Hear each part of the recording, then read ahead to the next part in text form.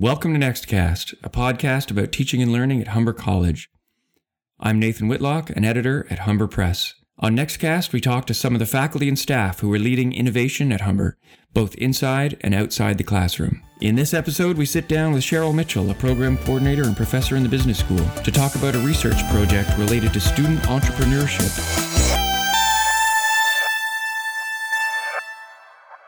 Thanks for coming, Cheryl. Thanks for being on the podcast. Thank you for having me. So you work in the business school, mostly in the area of entrepreneurship. You work with students and you work at the Center for Entrepreneurship. What exactly is it about entrepreneurship and that whole idea that you love, that connects with you?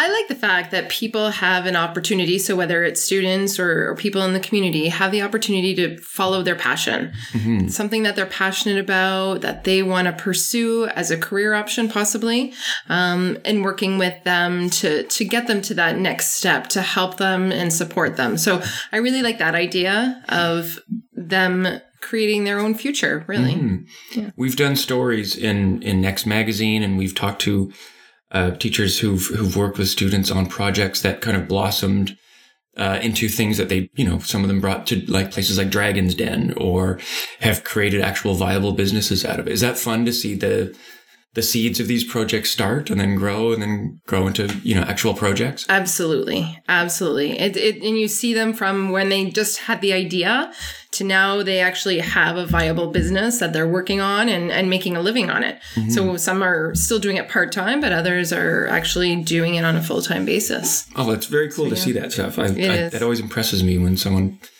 it starts off as a class project and then 4 years later, that's their living. They've built it up. Yeah. And in terms of entrepreneurship, you've actually been working on a research project through the Teaching Innovation Fund called Beyond the Pitch. I was wondering if you could tell us a little bit about that. Sure. It's a project that I wanted to look into because I teach entrepreneurship. I was looking at teaching them entrepreneurship, so looking at engagement more so. In the past, I looked across Humber. So I worked on a project where I looked across the landscape of Humber and all of the programs that teach entrepreneurship and how they teach it. And how they typically teach it. And now this was going back probably 5 or 6 years ago now, but at the time it was more through a business plan or through a pitch or a combination thereof.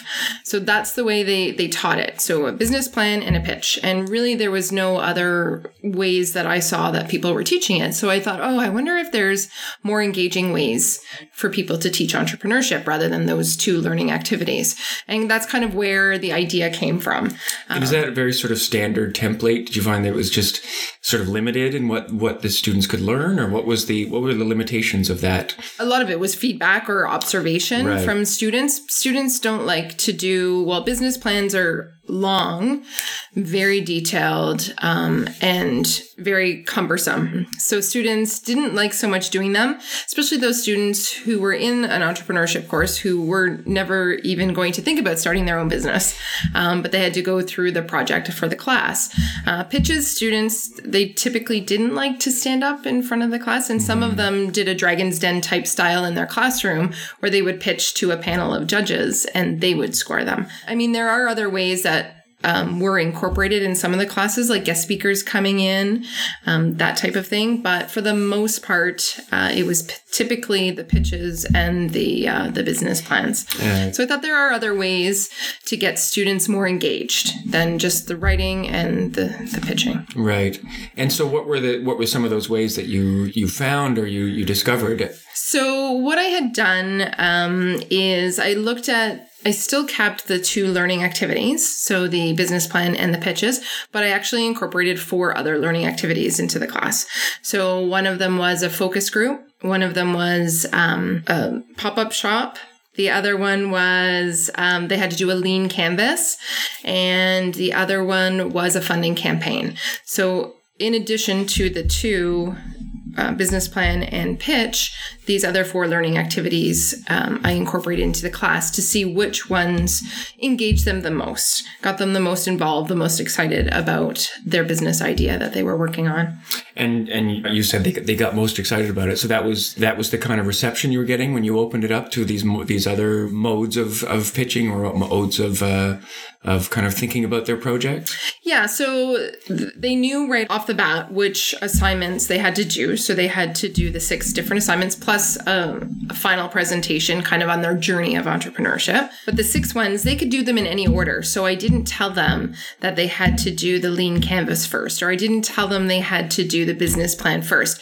I actually gave the groups or the individuals, however they decided to move forward, the option of doing whatever assignment they felt. Because in real life, and you're starting your business, everyone's going to start it a little bit differently. They might start it with a business plan, or they might just start it with an idea and then go out and ask people what they think about the idea. So I wanted to kind of structure it that way, where they had a date for an assignment 1 and a date for assignment 2, but they chose which assignment 1 and assignment 2 was. And then after they had completed the assignment, there was a reflection activity, and they would measure how engaged they were with the particular activity, what they liked about it, what they didn't like it. And so it was a questionnaire that they had to complete after every learning activity. So it was almost more modular instead of chronological. They still had to go through all those steps, but they could decide which they wanted to focus on first and then move to the next one. Yeah. So now you worked on this project, you researched this new approach to teaching students about entrepreneurship.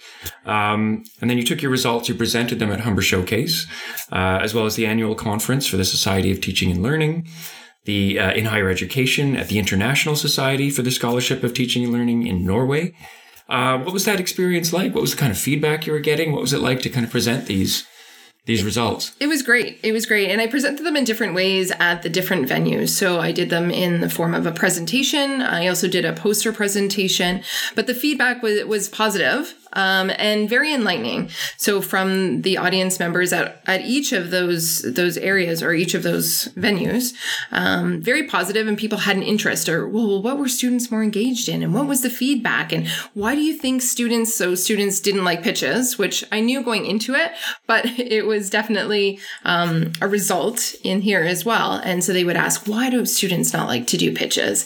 And so it definitely, initiated a conversation about entrepreneurship and teaching it and what helps students the best. So there's a lot of positive feedback. Yeah. And in terms of moving forward, what do you think are the next steps for this research? What do you want to do with this project moving forward? How do you want to build upon it? So my hope is to do a publication, so a writing publication in a journal with the results there. So that's a priority for me. And then also I have made changes in some of the learning activities in my own classroom. So and I have been sharing it. I do run a community of practice for entrepreneurship here at Humber as well, and I've been sharing some of the results there, but also some of the learning activities that I do within the classroom throughout there. So that's my hope. Right.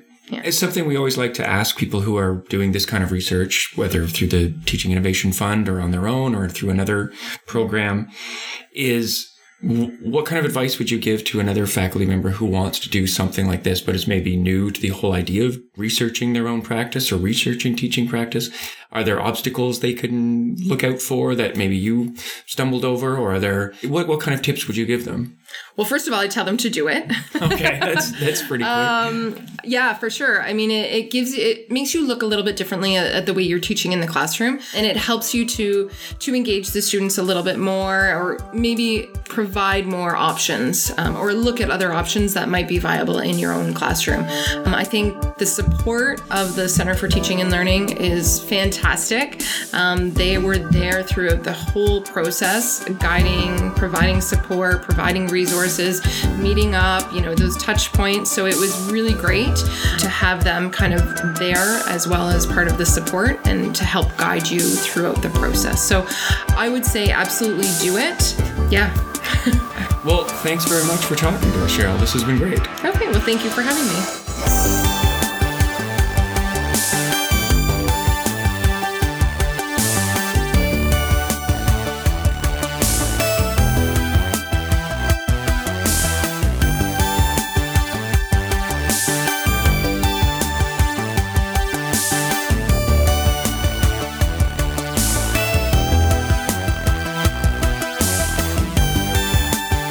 Nextcast is produced by Humber Press and the creative productions team at the Center for Teaching and Learning.